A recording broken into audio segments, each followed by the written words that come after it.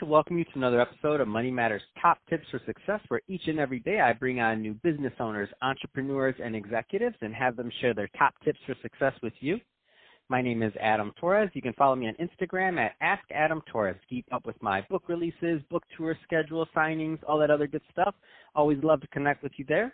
And as always, if you'd like to apply to become a co-author of one of my upcoming books, just head on over to the website, moneymatterstoptips.com, and click on Become an Author to apply. All right, so today I have Mark Atala on the line, and he's the managing partner over at Carlyle Capital. Mark, welcome to the show. Thank you, Adam. I appreciate it. Thank you for having me. So I'm excited to get more into what you're doing as managing partner over at Carlyle Capital and how you're helping your clients. But before we do that, let's get a little bit more into your background. So how did you get it started in business and as an entrepreneur? I started at a very young age, kind of watching my father come here and, make something of himself with nothing, as an entrepreneur here in this country. So I was always kind of intrigued by, how he did it and what he did, and always wanted to kind of implement that and do it on my own. That's awesome. And I think there's a lot of younger entrepreneurs listening right now who, they're just getting started, and maybe they didn't have the benefit of that father figure that was a strong entrepreneur. So what kind of advice would you give to that new entrepreneur that's really just getting out there with their first venture? You've got to find your passion. My passion was much more different than my father's. You've got to find what's going to drive you and what's going to keep you motivated every day, and continue to just keep doing it. Yeah, I completely agree with that. And so let's say now that they found their passion, right? So maybe they have an idea, right? Because the thing is passion and also what you find interesting in your, let's just say, early 20s is going to possibly be different than your early 30s sure. or 40s or 50s. So these things change. So let's just say for the moment they found their passion. What would you tell them to do next? I always tell myself, and I tell a lot of my good friends when we sit down and talk, I would do what I do for free. I love it so much, right? You find your passion, and you want to hone your craft. You want to figure out, how to make it as perfect as possible. And once you think you've made it perfect, always find more room for improvement, right? And just do that day in and day out. And that's kind of what I've implemented in my day-to-day life as a father, as a husband, as, a business owner. And I think it kind of helps you hone your craft as not just an entrepreneur, but as a man, really. I love that you say that, and the reason I love it is because, once upon a time we used to call that an apprenticeship, right? So now, and we used to think of things as an actual craft, and it was a little bit more, structured, and people had a better, in my opinion, perspective of how long it takes to really become good at a craft. I mean, Right. These are longer things. I think one of the misconceptions of our younger entrepreneurs or even our older entrepreneurs. Maybe you were successful in a career and you are now pivoting to your own business.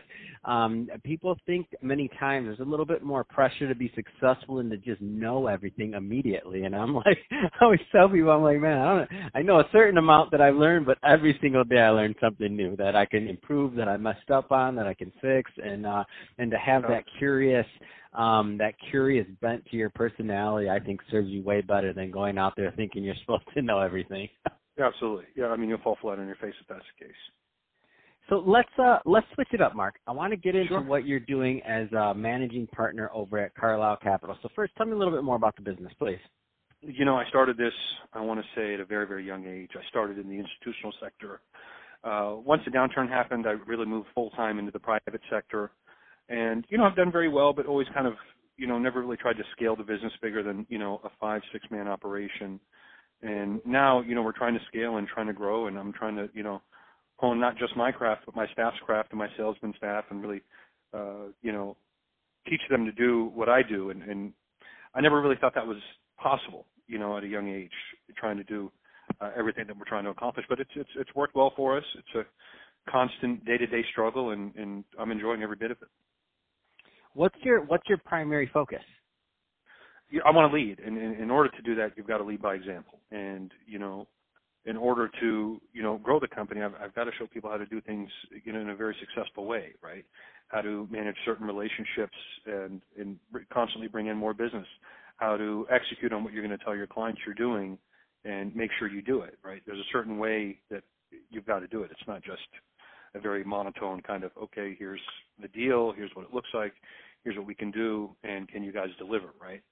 So really kind of teaching them what to look for, in the deal, try to find the hair on the deal and figure out if there's a way that we can work around it or make it work, or just let them flat out know, like, hey, this deal definitely not for us, right? So, teaching, our sales guys to kind of prospect deals the right way has really been. What kind of clients do you typically work with? We work with developers. We work with investors. We do residential bridge financing. We do residential fix and flip. We do residential new construction, multifamily. We do multifamily and commercial, multifamily development. It really just depends, right? So it's a wide array of different asset classes that we lend against. Any kind of trends you're noticing in your market, in your neck of the woods? I mean, it's a broad question, but I mean, you have your day-to-day focus. Any kind of trends that you've noticed? I think the luxury market is really taking, a bit of a slowdown. We've definitely noticed our fund managers cutting values on high-end appraisals, minimum of, I want to say 25 to 30% even sometimes. But there's still people out there buying. There's still people out there that see opportunity and they're doing what they've done for the last 20, 30, 40 years, right? But we're definitely noticing, a bit of a slowdown in the luxury market for sure. No, that's a great insight there. In terms of, you're obviously dealing with individuals and companies that are borrowing. What are some of the things that, people should look at when they're going to work with a lender? And the reason I ask that question is because, we get lots of inquiries for capital and taking on capital, but I don't think people talk enough about whom they're getting the capital from. What are some things that they should look out for when they're thinking about making that long-term relationship with a lender, private or otherwise? For me, man, it's the recipe is very, very simple, and everybody in this business wants to complicate things for reasons unbeknown to me because it just makes their lives a lot more difficult, right? It's honesty, integrity, and doing what you say you can do, right? I can't tell you how many times we get a scenario. We like the scenario, never done business with the borrower or the broker, and we'd obviously like to start establishing a working relationship with them. And we give them our honest opinion of what we can actually really do, right? And we tell them, hey, this is your cost of capital. It'll be around this. Once I dig into the file, I can let you know more. The term will be around this, and the price will be around this, right? And, really, everybody in the market is really priced right around the same, right? And they have these unrealistic expectations sometimes to where they think they can get maybe a cheaper cost of capital or somebody else can do a better deal. Or someone is promising something that we know cannot be done in this market, right? Because we've been doing it for so long. And 2-3 months will go down the line, and that borrower or that broker will call us back like, hey, we're ready to move forward. Or they sign a term sheet that we've issued 3 months ago, and all of a sudden we get a term sheet signed back, and we're like, wait, what is this? We don't even remember because it was so long ago, right?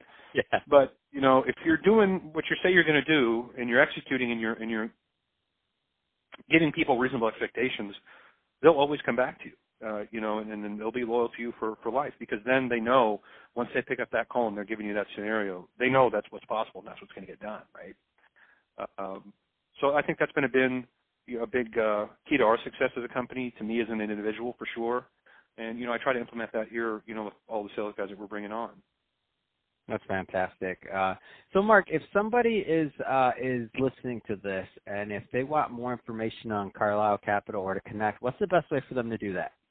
Our website, carlislecapitalinc.com. You can, if you've got a scenario that you want us to look at, deals at carlislecap.com, or if you just want some information on the company, info@carlislecap.com.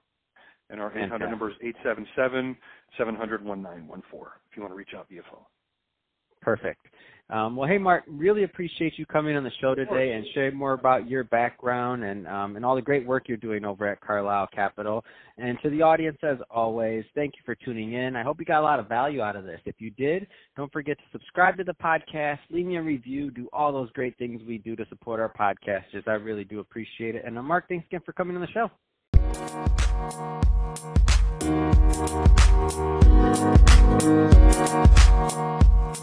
Thank you.